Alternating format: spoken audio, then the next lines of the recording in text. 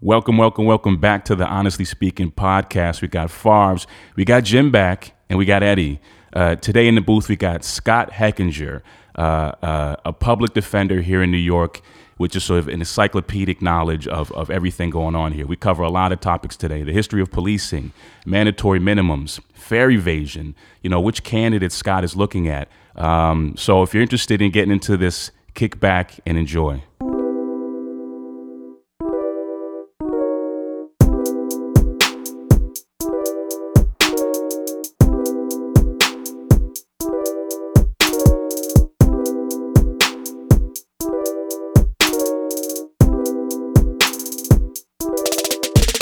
All right, everyone, we're back. We got special guest Scott Hechinger on the pod today. Brooklyn DA, DA. Don't even start. So we're off off to a bad start. We're gonna have to edit that out. You already so we got Scott Hechinger on, Brooklyn Public Defender. Fights the Brooklyn DAs. Fights the Brooklyn DAs. And if if any of you are following him on Twitter, he's been kind of hot the past 24 hours. So I want to kind of jump into that, but. Scott, for anyone who doesn't know what a public defender is, maybe give people the little 101. Yeah. So when you are arrested, and by you meaning predominantly Black and Latino people only living in certain neighborhoods, and you're charged with a crime and facing jail time, you're entitled under the Constitution in a case called Gideon v. Wainwright to be represented by an attorney and to have one provided for you.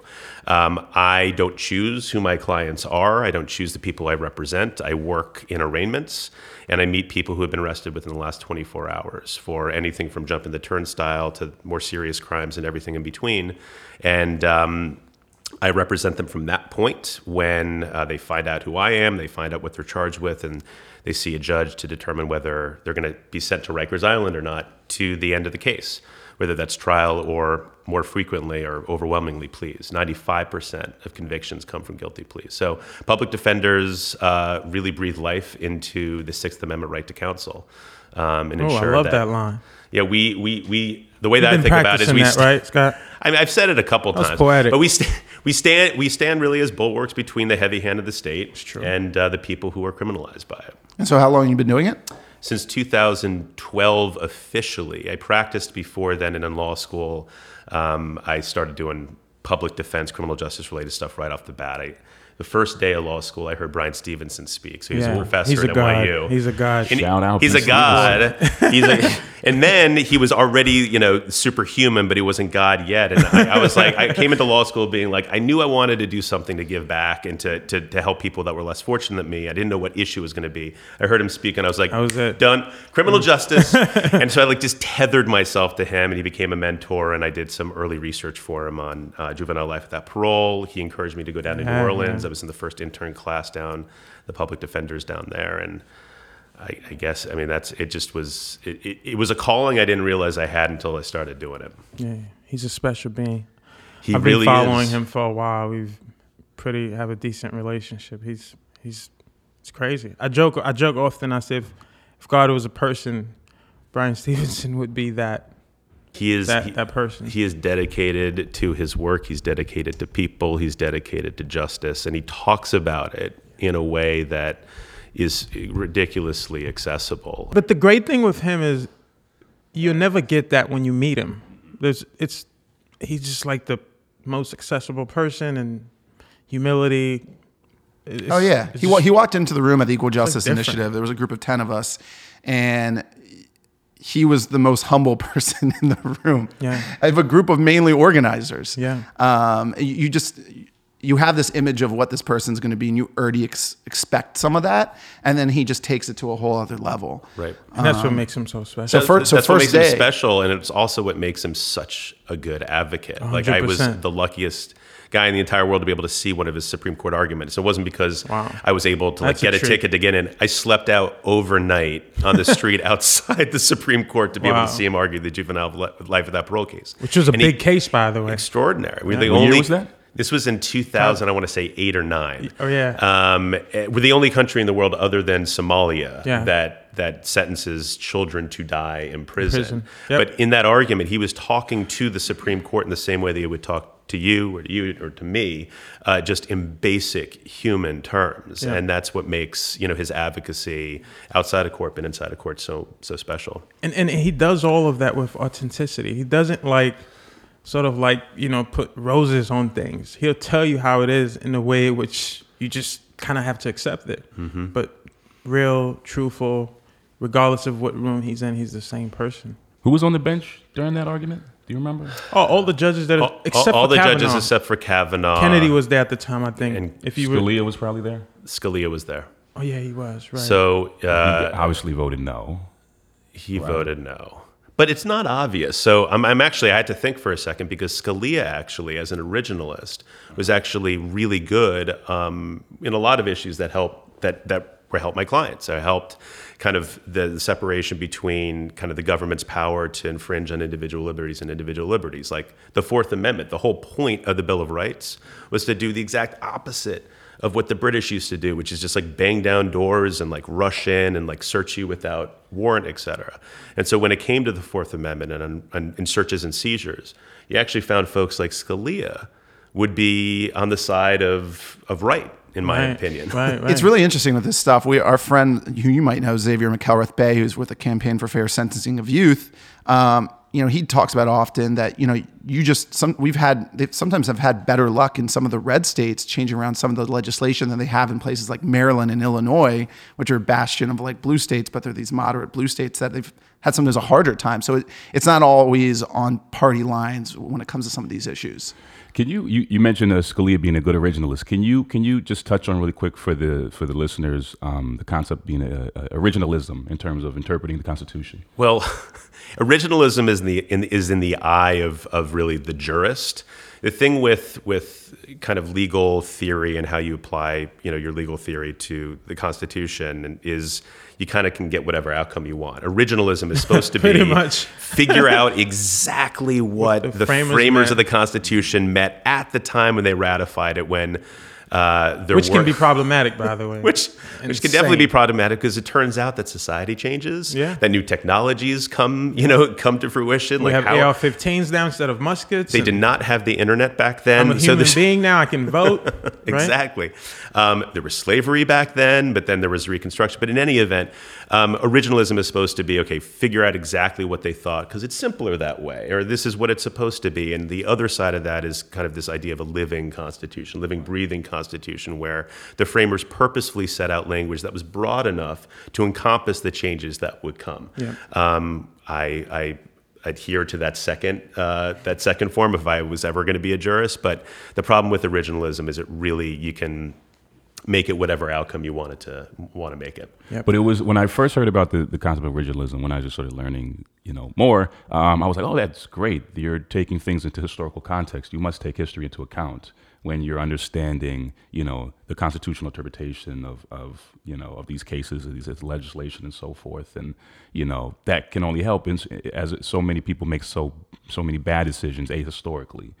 But obviously it sort of bites both ways, I guess. Right, but also the framers were deeply flawed too, so we have to take that into account. But the reality in the criminal justice context is if originalism really was what folks cared about, if we cared about what the framers' intent was, aside from the fact that they negotiated for black people being considered 3/5 and only men and not women, and et cetera, you'd actually have a system that was very different from what we have today. I mean, mass incarceration or mass criminalization wouldn't exist. You'd have public trials, not 95% guilty pleas. You'd have a state where people who I represent wouldn't be terrified to walk from their house to get a sandwich at the bodega without being stopped and frisked. You'd have you wouldn't have laws like in New York, which are thankfully changing, where the prosecution was able to withhold evidence until discovery after the trial started. Yep. It would look very different. You wouldn't have people sentenced to the kinds of sentences that we have right now, despite the fact that. And as Brian said, you wouldn't have a system that treats you better if you're guilty and rich rather than innocent and poor. That's right. Well, can we talk a little bit about those minimums? Because you wrote a piece on mandatory minimums for the New York Times, which I think we all got a chance to read. Yeah. But whether we shouldn't be the ones to explain it, since you were the one who wrote it. So maybe you can give a quick highlight of kind of the main gist of it. Yeah, so mandatory minimums, what are these? They were laws that were passed really like the 50s through 90s and increasingly that aimed to take away discretion from judges who different states thought were either sentencing people too harshly or too leniently and kind of have some structure around it. But what they wound up doing was just transferring the discretion to prosecutors. So you're charged with the crime and it comes with a mandatory minimum. So in New York, first time arrest, you're 17-year-old, you're stopped, frisked, they find a gun on you. No allegation of use, it's considered a violent felony that comes with a mandatory minimum of 3.5 years in prison. What winds up and a max of 15. But the mandatory minimum matters because if you go to trial and you lose, and trial is risky, if you're convicted, the judge cannot sentence you to anything less than 3.5 years in prison. And the prosecutors know this, and defenders know this, and obviously the people who are accused know this.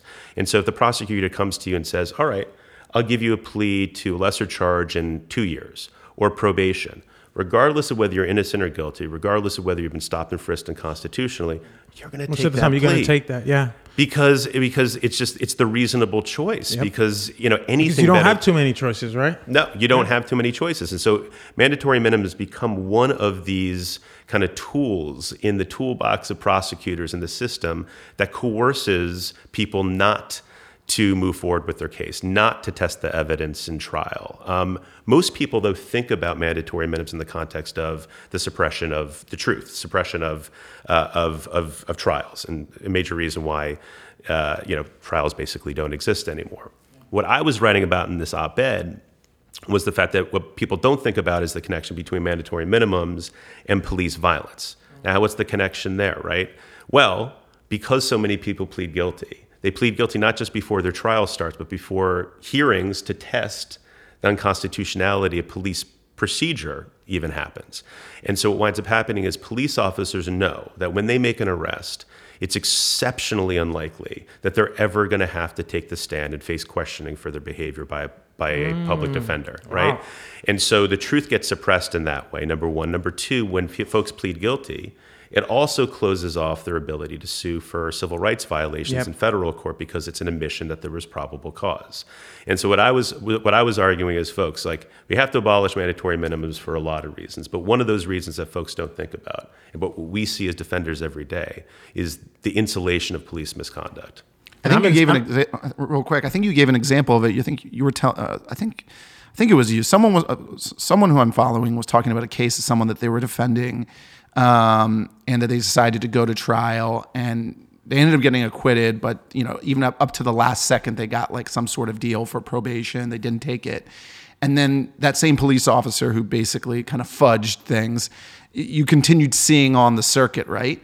And it's crazy because it's like that person, in essence, is perjuring themselves, and that should be like something that they actually should go to jail for, but yet they get to continue on this circuit. So I guess some prosecutors, I think like Larry Krasner and a few others, are putting together a list of like almost like a do not call list of these police officers. But how is that like the only thing we can do?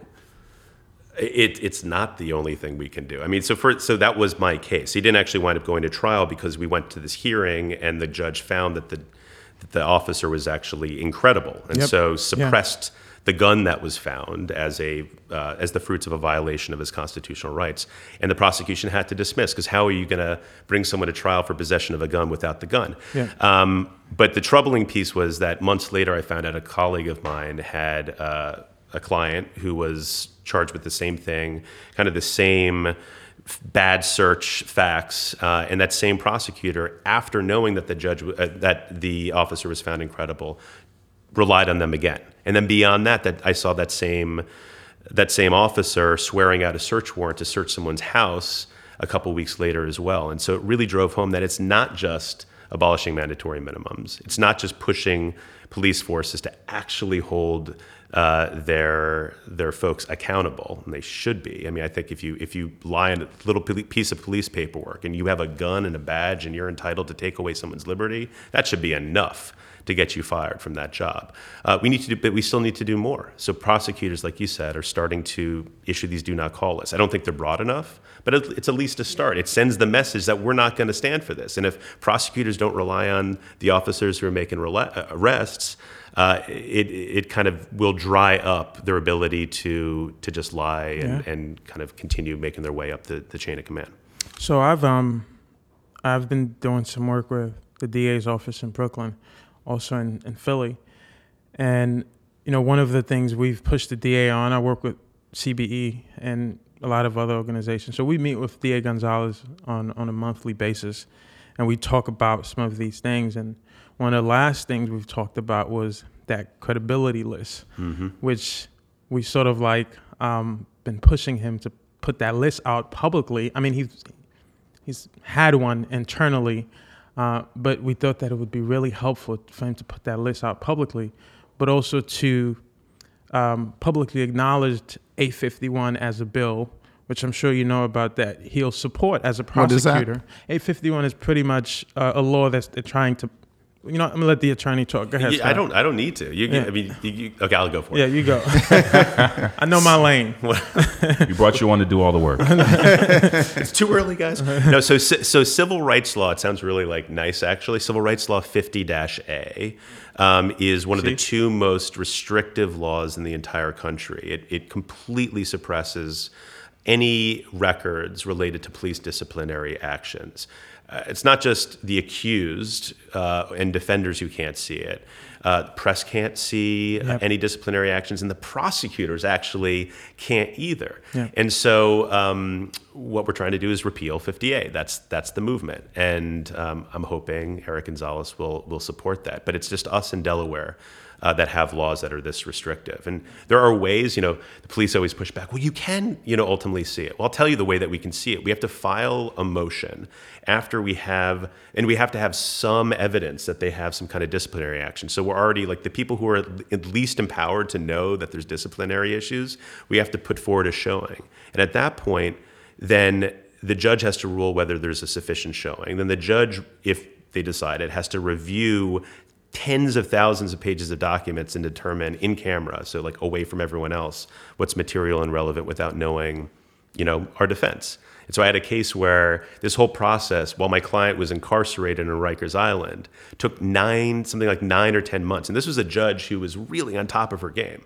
And by the time she was done reviewing it and turned over the documentation, my client was so tired of sitting around, he wound up just taking a plea before he was adamant about going forward. So anyway, that's these are not just cases of people, getting arrested and searched, but these are cases of people who sometimes not only lose their freedom for a very long time. I mean, we had that detective in Brooklyn for years. Was it Scarcella? Yeah, that's right. I can't remember his last name.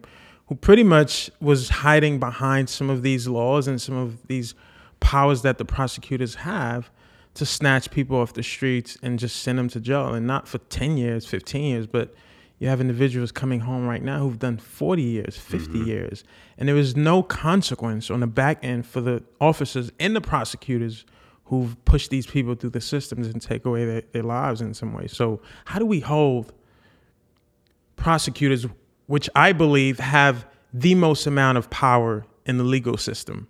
And I didn't know this when I was younger, but now looking at the power dynamic, I think prosecutors pretty much run the entire game. And I think over the last 40 years, most of the power has been shifted towards the prosecutor side. How do we hold them accountable and not just every day sort of exonerate people, but also hold the prosecutors and these police officers accountable so the behaviors won't continue? I think one of the keys is something that we're seeing across the country, which is just pushing to raise awareness, baseline about the power of prosecutors. Knowledge is power. I did not make that up. We've heard that before, but it's true. Most people, for most of our history, and especially the past couple decades when their power became really enhanced by mandatory minimums, by pretrial detention, by the criminalization of everything.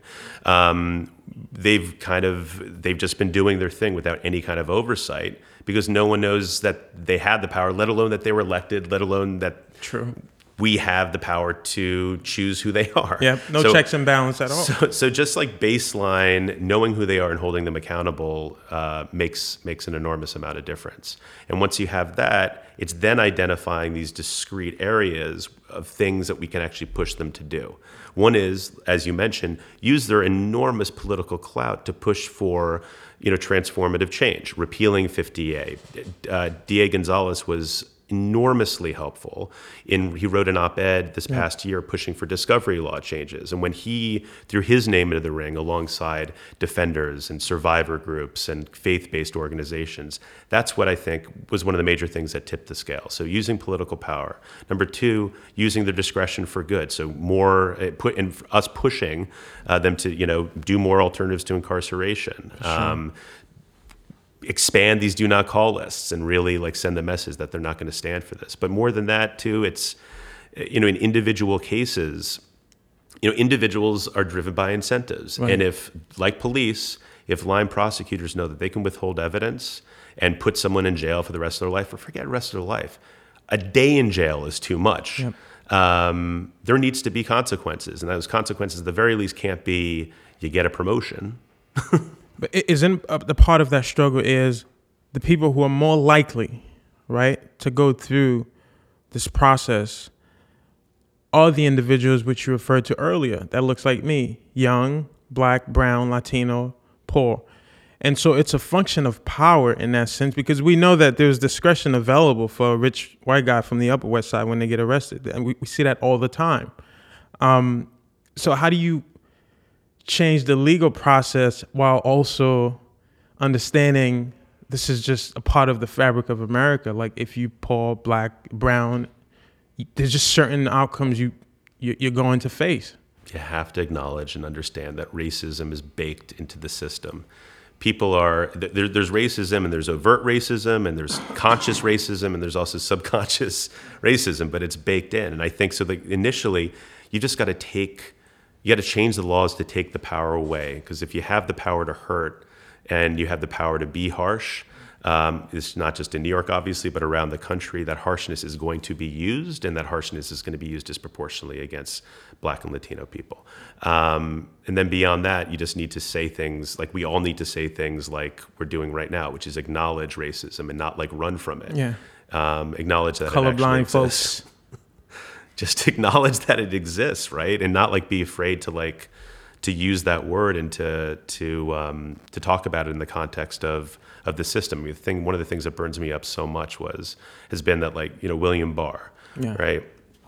The AG, in his confirmation hearing, could not and would not bring himself to even acknowledge that the war on drugs has had a disproportionate impact on Black and brown communities. It's indisputable. Yeah. By the way, Nixon even acknowledged that, right? You have people who were taped saying literally the point was to destroy the Black and brown community, but yet, AG Barr refuses to acknowledge that. So that, Yeah. While at the same time, he second guesses the Inspector General's report on the involvement or intersection of the FBI and the Trump campaign, but he won't even bring himself to potentially second guess, data, statistics, facts. Yep. AG Barr, who hurt you? Well, this was the Barr. Barr is obviously a very contemporary character, but let's broaden the context because you slipped in your op-ed. You said mandatory minimums, which started in the 50s, which a lot of people don't know, like 1950 with the Boggs Act, right?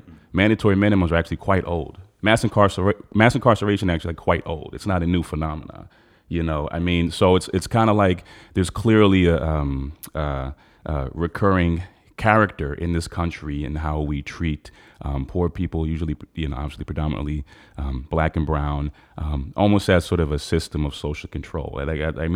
That's just the fact of it if you look into the history of it, right? So the 1619 Project, right? That's pretty much touch on a lot of what you're saying now, right? I think it touches on some of it. But the policing is sort of, there's two really good books that I learned a lot about the history of policing on. Radley Balco's Rise of the Warrior Cop was a big one, and then also Edmund Morgan's American Slavery, American Freedom.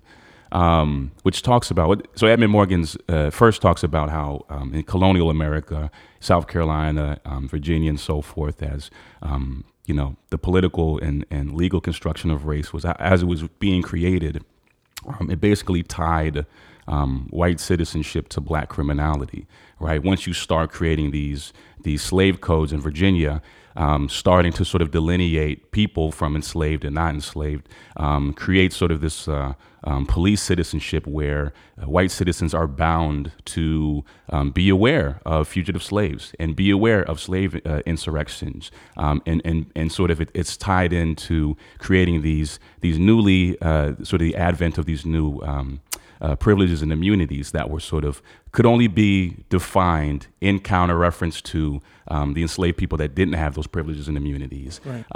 And then even so that's early late 1600s, early 1700s in Virginia, South Carolina, before the American Revolution, right? Whiteness being defined in part by the policing responsibilities of overlooking and making sure that you restrict the movement of quote unquote black people or perceived fugitive slaves. And then Radley Balco takes it even further, even before the American Revolution, and says, in the early Southern colonies, there wasn't the first instance of actual organized policing or slave patrols in America. I was actually going to ask you the institution of police comes from that. Is literally, tasked with people with uniforms and badges and the ability to search and seizure. And the main focus in the Southern colonies were worries over slave rebellions, right? So their main task was going around and making sure, working with masters, making sure that their slave rebellions were crushed immediately, and checking passes of free blacks or supposed or presumed fugitive slaves. So let me see your papers, kind of thing. And if you don't have it, there's going to be consequences for you. That is the first instance of policing, which obviously permeated into the actual official police force that we've come to understand, right? So, that is the first instance of an organized policing system in this country's history. It's so embedded in the root. You talk about it, embeddedness, the baked inness. It don't get more embedded than that. But Radley Balco, good book. Y'all gotta check it out. And it's also, it goes back to Brian Stevenson talking about slavery to mass incarceration. There is a direct line. It isn't 100%. Over here, over there. It's direct from then to now. But I think understanding that it's kind of historical and kind of thinking about where we are right now, it gets to this idea that we feel that the current system, or there's this kind of overarching idea that it's inevitable. This is, how it's always been, and this is how it always will be. But mass incarceration, mass criminalization, it isn't. And in fact, the system that we have right now, it's not just that it's unfair. It's not just that it's harsh against only certain people. It also doesn't make us safer. It also costs a fortune. And so, just yesterday I was negotiating with the prosecutor who made what she called a generous offer of 2 years in Rikers Island. So 2 years consecutive on Rikers Island for a client of mine that has mental health issues. And what I was trying to talk to her about, and she actually started listening, was, look, 2 years later, he's going to come out more damaged than when he went in. Jail is not going to help him. He's going to come out and likely he's going to be rearrested, and it's going to cost, to be on Rikers Island, it costs $832 per night. Yep. If anyone else is a better mathematician than me, that's, I think, somewhere in the range of $650,000 for 2 years to incarcerate this guy. And so I was talking about it from the point of fairness, from the point of public safety, and from the point of fiscal responsibility. And that's actually going back to what you were saying, Michael, about this kind of cross politics. It's this strange bipartisanship when it comes to criminal justice. It's why you had DeSantis win in Florida, but I don't want to say felon reenfranchisement, folks who have records being reenfranchised in real time, checking myself, 70% voting for reenfranchisement is because libertarians are like, what are you talking about? Take the right to vote away. And fiscal conservatives are being like, this is actually further marginalizing folks and not enabling them to get back involved and engage in society. And the folks on the left probably caring about all those things, including the individual. So. And that's something I've learned along the journey doing this work is knowing exactly how to talk to individuals who spread across the political spectrum, right? So one of the things I've done in the past is if I'm talking to a senator from Kentucky, in this case, it would be Rand Paul, because I don't fuck with Mitch. Also don't fuck with Rand Paul like that. But, sometimes we get things done. Is to target what I know he cares about, right? At least what he says he cares about politically, which is keeping families together, and that he's a fiscal, quote unquote, conservative. And so a lot of times doing this work is knowing what these folks claim that they care about and appealing to that, saying, hey, if you care about keeping families together and you're a fiscal conservative, which issue is actually diminishing those things more than mass incarceration? You separating families, and you're also spending a ton of money with a really bad return. So if you focus on this and you actually put your policy where your politics are, then you can actually do something about it. Because every now and then you find that even for conservatives or libertarians, that if you can appeal to the things which they claim to all the time, you may be able to get them to vote for something. Otherwise, they probably wouldn't vote for, because it's all strategy in some ways, right? Unfortunately. But it's also the general public. The general public idea of crime and prison. We're just kind of programmed at this point to think that the solution is the criminal legal system. Yep. And it's just not. So it's checking yourself again. From criminal justice I don't say criminal that legal system. I like that, Scott. Criminal, you my man. It's not, it's lowercase j with heavy quotes. Whenever I do criminal justice. Because there's no damn justice in that system. No, but it's about information. You said family separation. That's one thing that everyone's so, offended, as they should be, about what's going on at the border. Yep. Separating immigrant families, folks trying to seek happens asylum. in our courtrooms all the time. Every day, family separation. And if you change it, language matters. If you change the language, people's opinions start changing. But it's also if you provide facts and you can break through the noise and the fear around what this system actually does and what it looks like. It's similar to the death penalty. If you ask someone the binary question, do you support or you don't? Someone who's not steeped in this, most people say they do. But then you start adding in facts. Well, let me tell you about how many innocent people have been exonerated, or likely innocent people have been killed. Yep. The number starts going down as support. You talk about the fact that it could happen in one state, but it can happen in another. It goes down. You talk about the race impact. You talk about the cost. You talk about the fact that it doesn't heal the trauma of survivors. And you get to the point where actually most people capital punishment? don't support it. Capital punishment. Yep.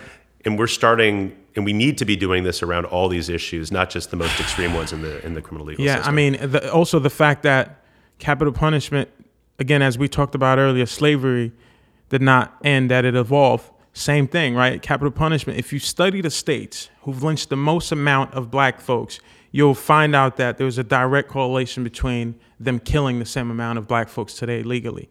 But this one is very, very close to my heart.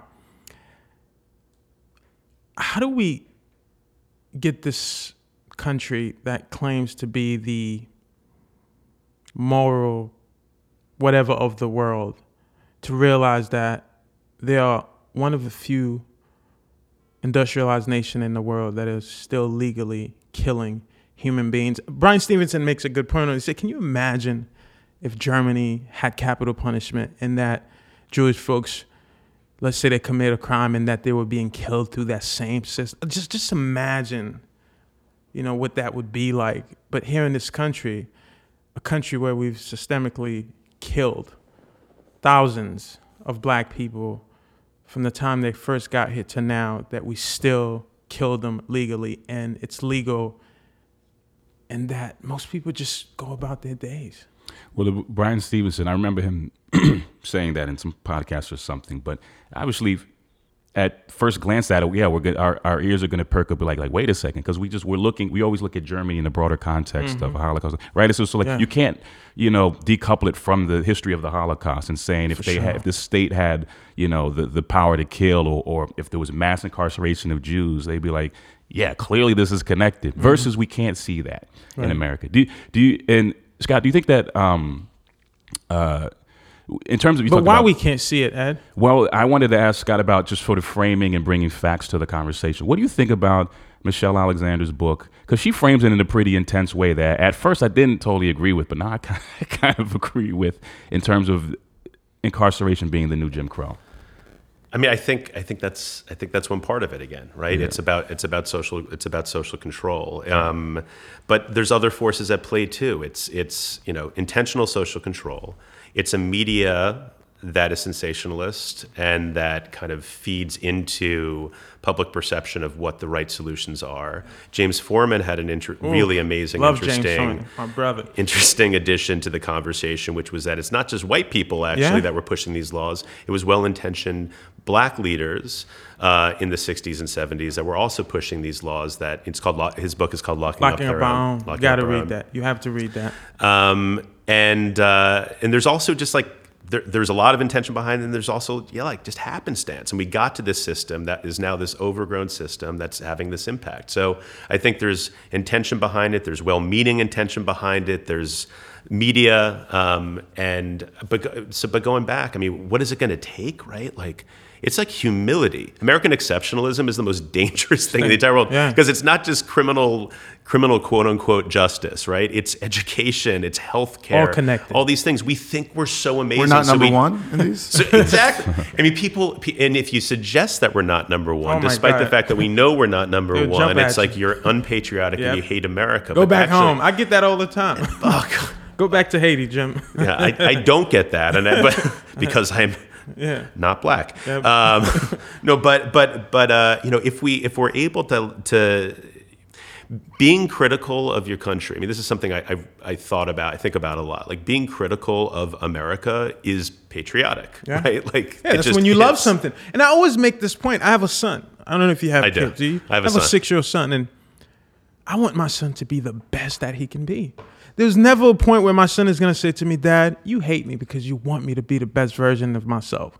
And I look at America as the same way. If you love something, when you actually want that place to be the best that it can be. Yeah. So constructive criticism and trying to push that country to be better, to me, that's the most patriotic things you can do.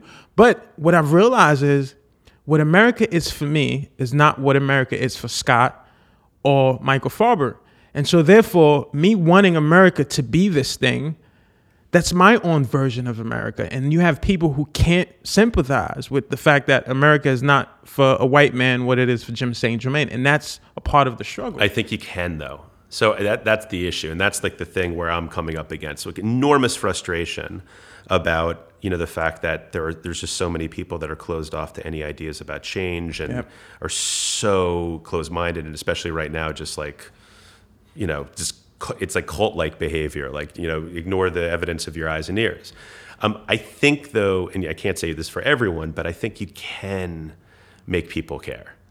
I think information. I'm trying. Trust me, I'm trying. I have all kind of friends. And by you, I mean like royal you, royal we. No, and I think it's through constant challenging of the current narrative. I think it's really, it's through storytelling. It's what I'm trying to do on a day-to-day basis. I like that. Yeah. In court, it's public defenders, going back to like, what are public defenders? Honestly, storytellers. We're storytellers. We complicate the narrative. Like, we get a piece of paper and most people think about the person coming through the system as a name and a charge and docket number, and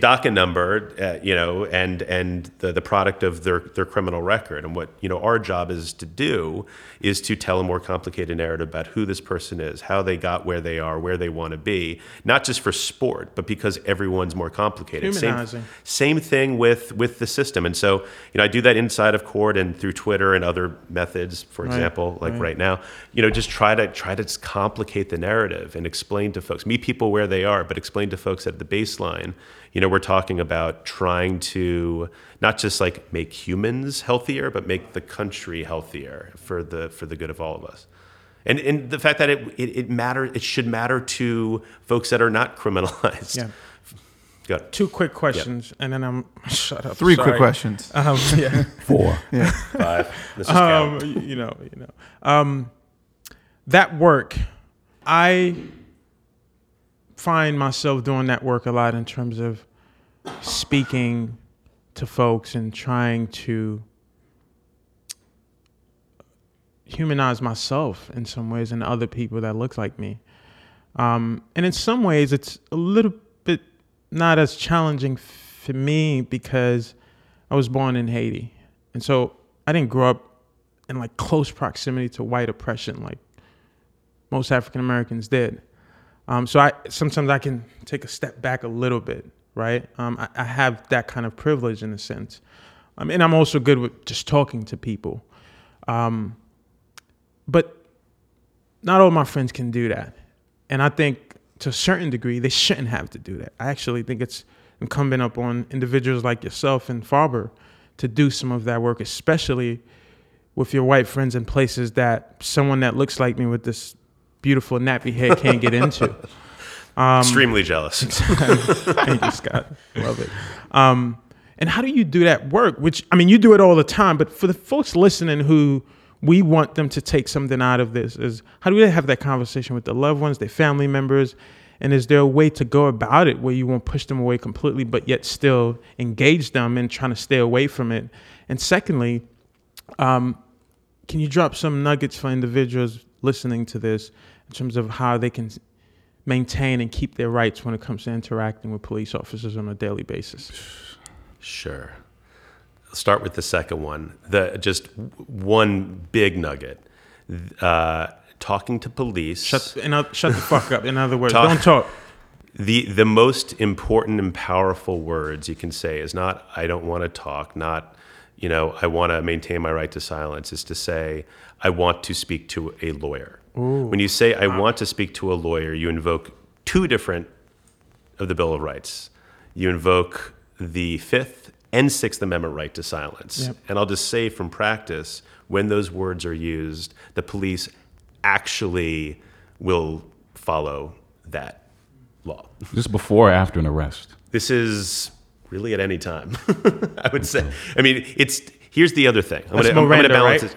It's Miranda, and it's also the Sixth Amendment right to silence. Yep. And two different forms of silence wind up interacting to prevent the police from coming back. So if you just say, I don't want to talk, or if you just say, I want to remain silent, under the law, they actually can, wait a little bit and come back and try to talk to you again under the Fifth Amendment. But if you say, I want my right to a lawyer, not only does that say I want to be silent under the Fifth Amendment, that also it also sets into motion law surrounding the Sixth Amendment, which means the questioning has to cease immediately and cannot be renewed. It's just like, so bottom line, let's not get so complicated. Yep. It's just say I want to speak to an attorney. But what I will say is this. When you interact, it's very hard for me sometimes to have conversations with folks who I represent when I'm talking about exercising their rights, because there's a lot of things that I would say and do when a police officer comes up to me that may in fact be extremely dangerous for me to say, for you to say, or for someone who who I'm representing to say, on the street when there aren't body cameras and when you're not taking film, and police escalation happens all the time.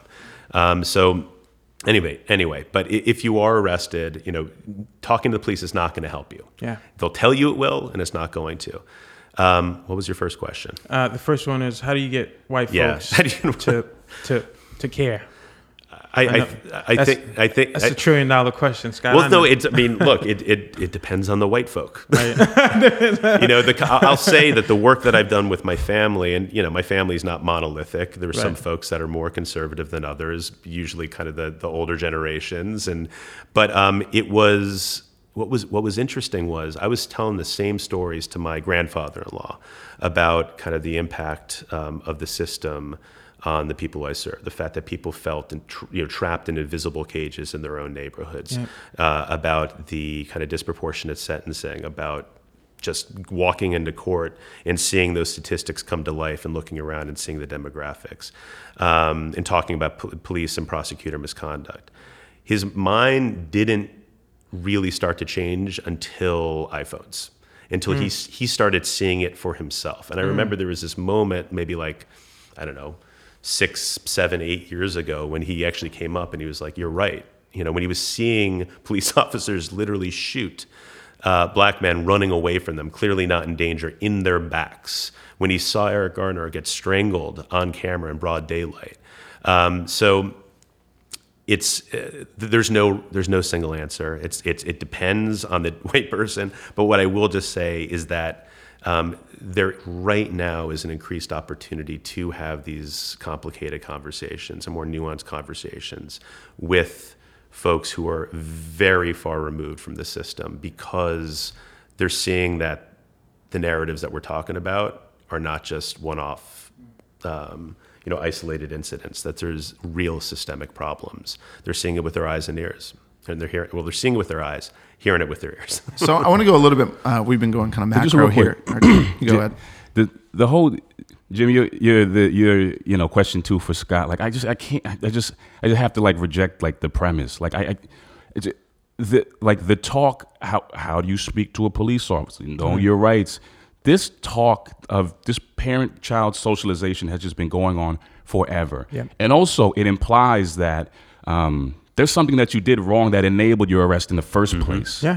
With this, like there's some causality there or whatever, which is complete bullshit. They're going to get you anyway. That's true. Do you think kids in the suburbs know the history of the Fifth and the Sixth Amendment? They don't have to. They don't need to. But there's a different history there. I hear you. I'm of two minds of it, right? Yep. There's just being practical and smart in the reality that we live within. Oh, of course. But then also there's like I can't untie it from the respectability politics thing. It's like, I agree. There are certain things that you do to enable racism. Like, it is partly your fault. Yeah. Like, I'm not saying that that's what you're saying, or or even what you mean, but like that, I can't untie it from that, which is completely sort of farcical, like fucking premise. And it's just like, it drives me crazy. Yeah, I mean, look, as a father,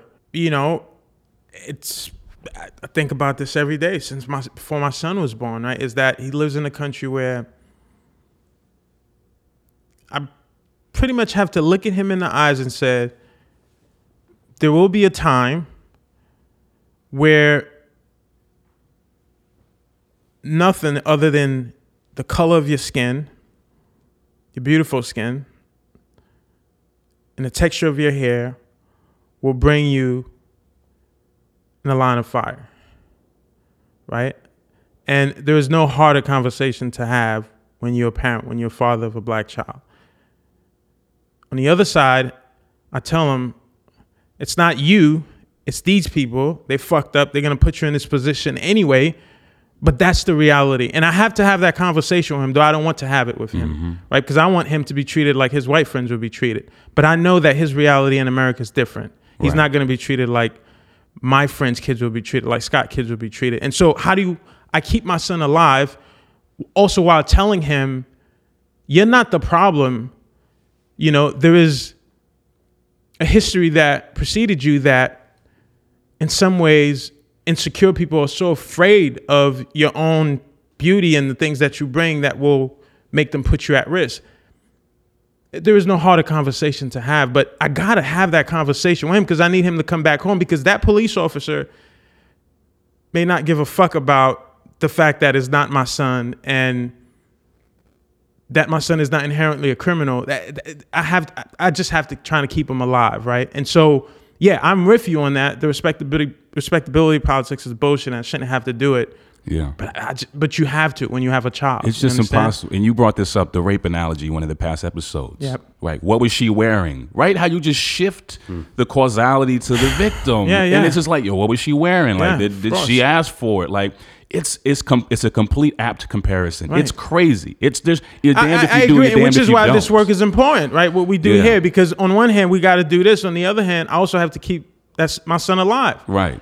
Right. And so that's America. And which is why, look, I can't forget this experience I had. I went to London last summer, and it was the strangest shit ever, because walking around in London, I find myself thinking like, fuck, maybe I should move my son here. Now, granted, I would rather raise my son in Haiti, but his mother's African American, so she has an experience and a history here. Mm-hmm. And I know he won't necessarily love Haiti as much, especially at this age.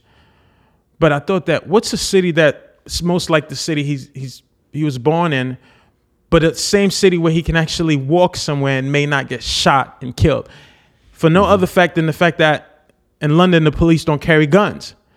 that alone, walking around in London, made me feel just a little bit freer. Like, oh shit, if someone called the cops on me here, or if the cops deem me doing something wrong, there's at least a small chance that I may make it alive to the precinct. It doesn't mean they're less racist and I won't get arrested, but at least I won't get killed in that moment simply for being black because they don't carry guns. And these are the types of things you think about on a regular basis when you're a black father. And it's fucked up. You shouldn't have to think about it, but that's the reality. So I'm with you. You know, it's just, but we see it all the time. And you bring up a good point. Last history rant, I promise. But you talked about like London and Great Britain just being a different society than America, right?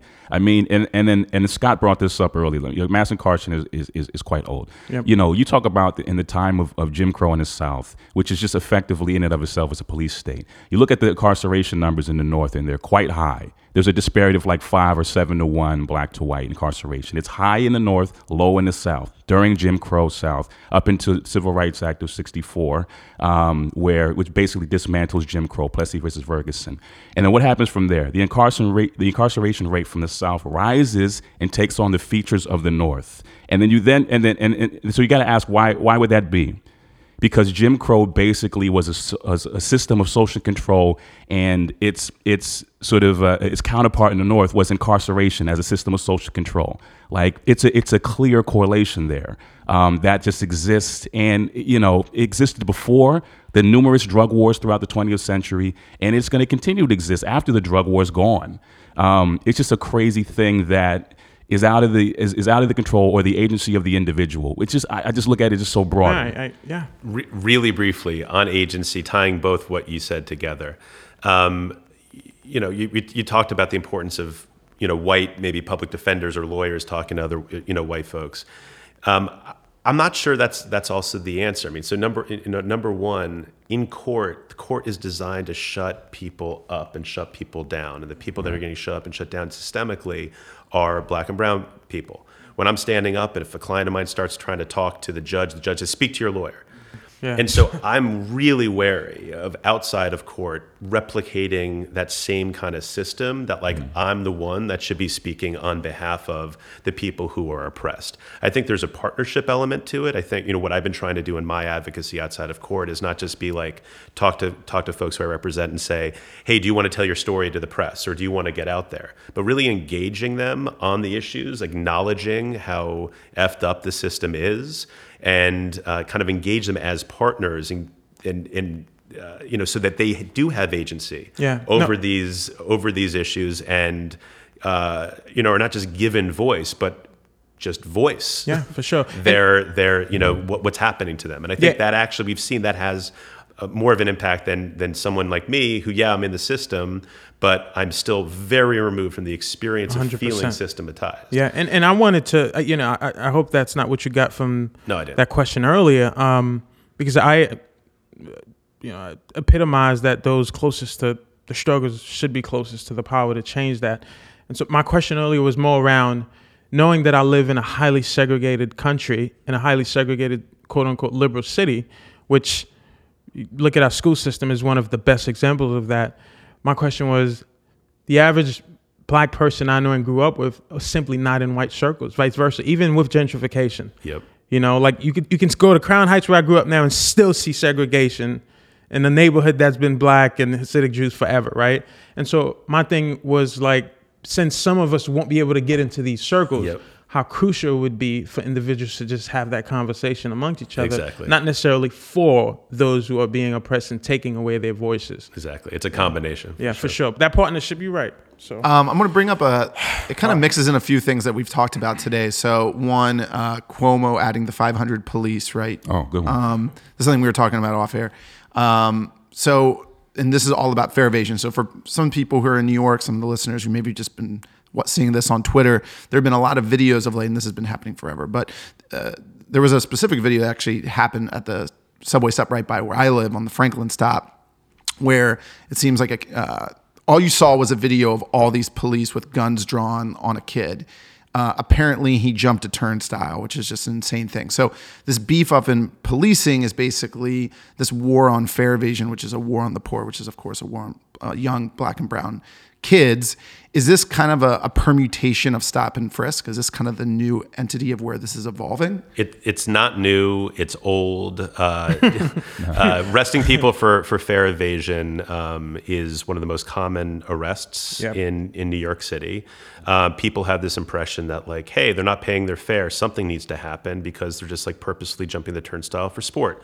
The reality is not a single person I've ever represented are doing that. The people who I represent cannot afford $275, let alone $550 round trips. In New York City, with $275 most mornings. Seriously, in New York City, I view public transportation as a human right. You need public transportation Literally. to get to appointments, to get to jobs, to get to job interviews, to go to court. I remember I used to jump the turnstile to go to court when I was a kid. Isn't that crazy? It's not crazy because it's expensive and it's what needs to happen. People are jumping the turnstile because they need to get to places to make appointments and they don't have the money.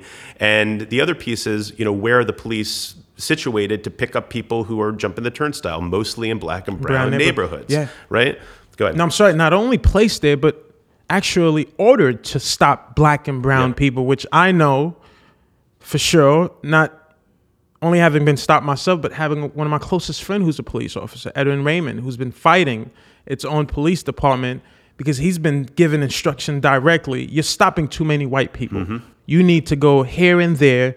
We need black and brown individuals in particular has been given orders to do this. So not only they're placed in positions to arrest these people, but are actually told you stopping too many white individuals, which Bloomberg actually was on tape recently saying the same thing, saying that we're stopping too many white individuals and we need to stop more black and browns, which goes back to your point earlier. That's systemic. It's not bad apple cops. Yep. That's systemic. Which is what Edwin says all the time. By the way, we got to have him on the pod. But yeah, it's that you have these individual cops who a lot of times they would say to you, well, if you don't want me to do this, then change the system. This is the law that your legislators passed and I'm just following it. Sometimes it's just a cop-out, but No, but I mean, if you look at the arrest rates, it's over 90% are black and brown, and we know that that's not who's jumping the turnstile. But it goes back to this idea of, what is the criminal legal system supposed to be for? The sense kind of that we all have is that if there's a public nuisance, we need to throw the book at it.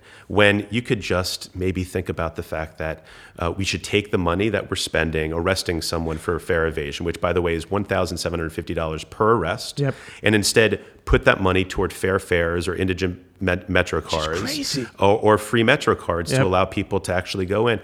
And to go back to the 500 cops, 500 police officers, what does that mean? So even if you take away all benefits and everything else, and you just assume all those 500 officers are just coming at the base salary of $42,000, and instead took that money and gave it to the 50,000 something people who were arrested for fare evasion in 2018, you'd give something like be able to give $475 to each of those people just for public transportation. But the other thing that the 500 cops does is, first of all, those are unnecessary police interactions. So what do we know with unnecessary police interactions? They're more likely to escalate, which is what you've been seeing in these videos. I met that young man. He's represented by our office, and that young man didn't even jump the turnstile, right? Oh, wow. Let alone have anything on him. And he had guns drawn on him, not even to mention all the bystanders who were there with their families and seeing, officers rush during rush hour, the train with guns drawn. He hasn't been able to sleep. He's traumatized. And for what? And so, it's an example, a very clear example of just throwing money and energy into a losing and damaging and traumatic proposition when there's just such a more reasonable option. Scott, someone crunched the numbers recently, and they found out that if New York City or New York State MTA would give, I think, a yearly Metro card to every individual who's been arrested for jumping the turnstile, that would save the state $250 million versus hiring those 500 cops. Mm-hmm. I think the 500 cops cost the state and the city combined about $450 million. And if you give everyone a monthly Metro card, a yearly Metro card, I think it's around $200 million. I mean, I'm playing with the numbers a little bit, but either way, the difference is about $250 million. Mm-hmm. But yet, in a liberal, quote unquote, city, we're still going forward with this. The Democratic governor. Yep. What are there any laws or just certain things? I mean, I'm sure there's a ton, but is there one or two right now that are the ones that you feel like are the least known, that you're fighting the most, that people should know about? Good question. So there's so many, but I'd like to lift up some of the ones that are currently where there's legislation currently introduced and there's the possibility to change, right? So number one, we already talked about repeal 50A, Civil Rights Law 50A, which basically suppresses all information about NYPD discipline. It's important for people who are accused of crimes by police, let alone, the rest of, the public, to know who's patrolling our streets. That's number one. Number two, people probably know this, but we have the chance this year, we had it last year, to legalize marijuana. And not just legalize marijuana, but do it in a way that actually gives priority to future business owners who live in the communities that have been hurt the most by the war on drugs. Yeah. Number three, there's legislation for broader decriminalization of sex work. But one of the specific laws that we're focusing on is the law to decriminalize what's essentially walking while trans. This law enables the police to arrest people for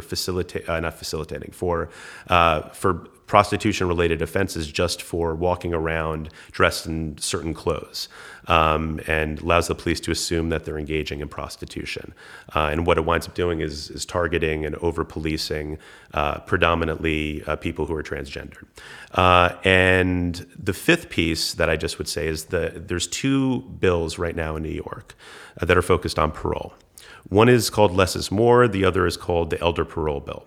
Elder Parole Bill would make it so anyone that's been incarcerated for over 15 years and is 55 years or older just eligible for parole. It's not saying they're going to be released. Less likely to recommit. By the way, the elder population, yes, which we found out. Yeah, by the time you serve that amount of time, there is evidence to suggest, it's overwhelming evidence that you're very unlikely to reoffend. So just giving them the chance to show rehabilitation, show redemption, show the possibility that they should be released. That's one side. So that's on kind of the back end. On the front end, less is more would make it, would outlaw incarceration for just technical parole violations. A full third of new prison admissions in New York are people that are readmitted for non-criminal offenses who are out on parole. Missing curfew, failure to notify about a change in address, being in the presence of someone that has a criminal record. And if you live in certain communities, there's no one without criminal involvement. If being tested for alcohol. This is a model that's happening throughout the rest of the country. So the movement to basically make it so you can't be, first of all, incarcerated on Rikers Island for an average, by the way, of 99 days for one of these offenses, and then incarcerated after that back upstate prison for these technical parole violations. It would lead to decarceration in local jails and enable people to actually succeed when they get out of jail, when they get out of prison on parole. And so I can get a lot more into each one of those, but if you want to focus on 5 priority issues, it's parole, it's decriminalization of sex work, it's legalization of marijuana, it's increased police transparency. Are you involved in, I got my plug in my mentor, the Miranda bill? My mentor, Marty Feynman, has been supporting this Miranda bill for juveniles, which we would think that is available, but it's not. Right. Are you involved with that legislation at all?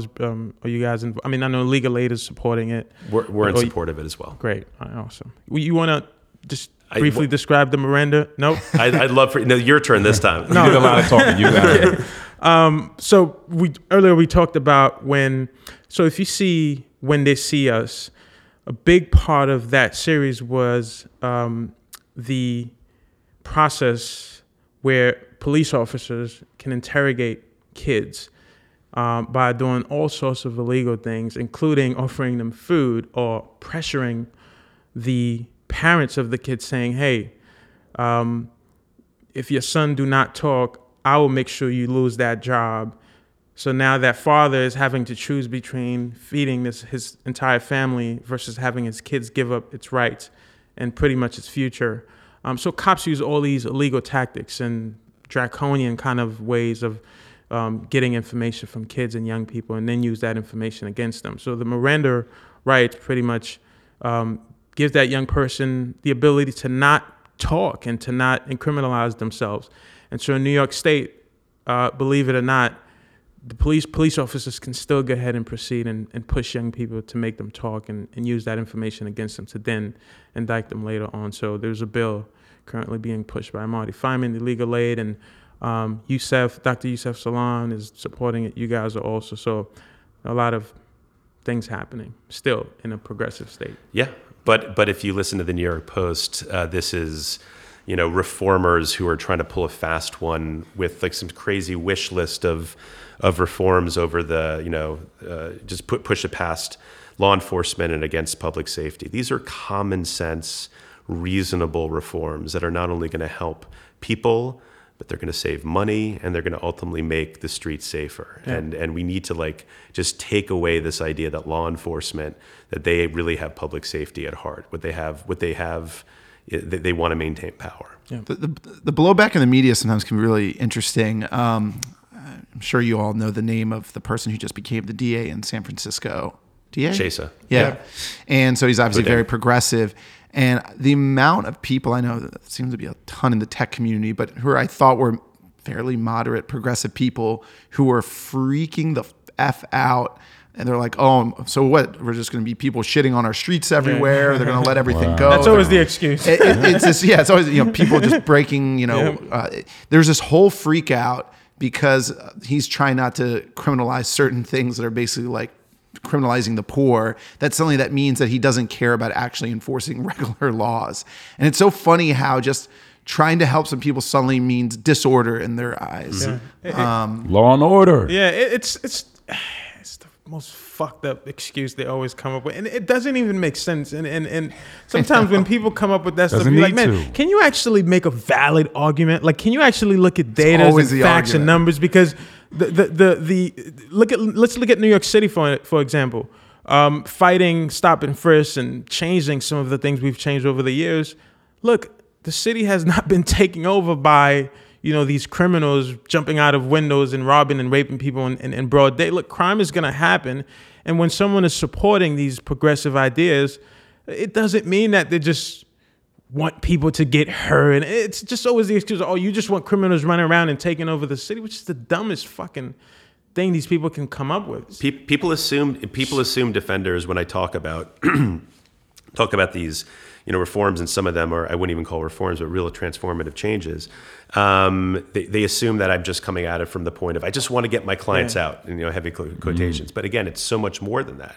We just have different ideas about how to get to the solution that you claim to want. Right. And part of it is having patience. So decriminalization or just refusing to prosecute things like sleeping on the street, so homelessness, fare evasion, so the crime of poverty, inability to afford, driving to suspend a license because you can't afford to pay your tickets, stealing a bar of soap from or food from a bodega because you're hungry.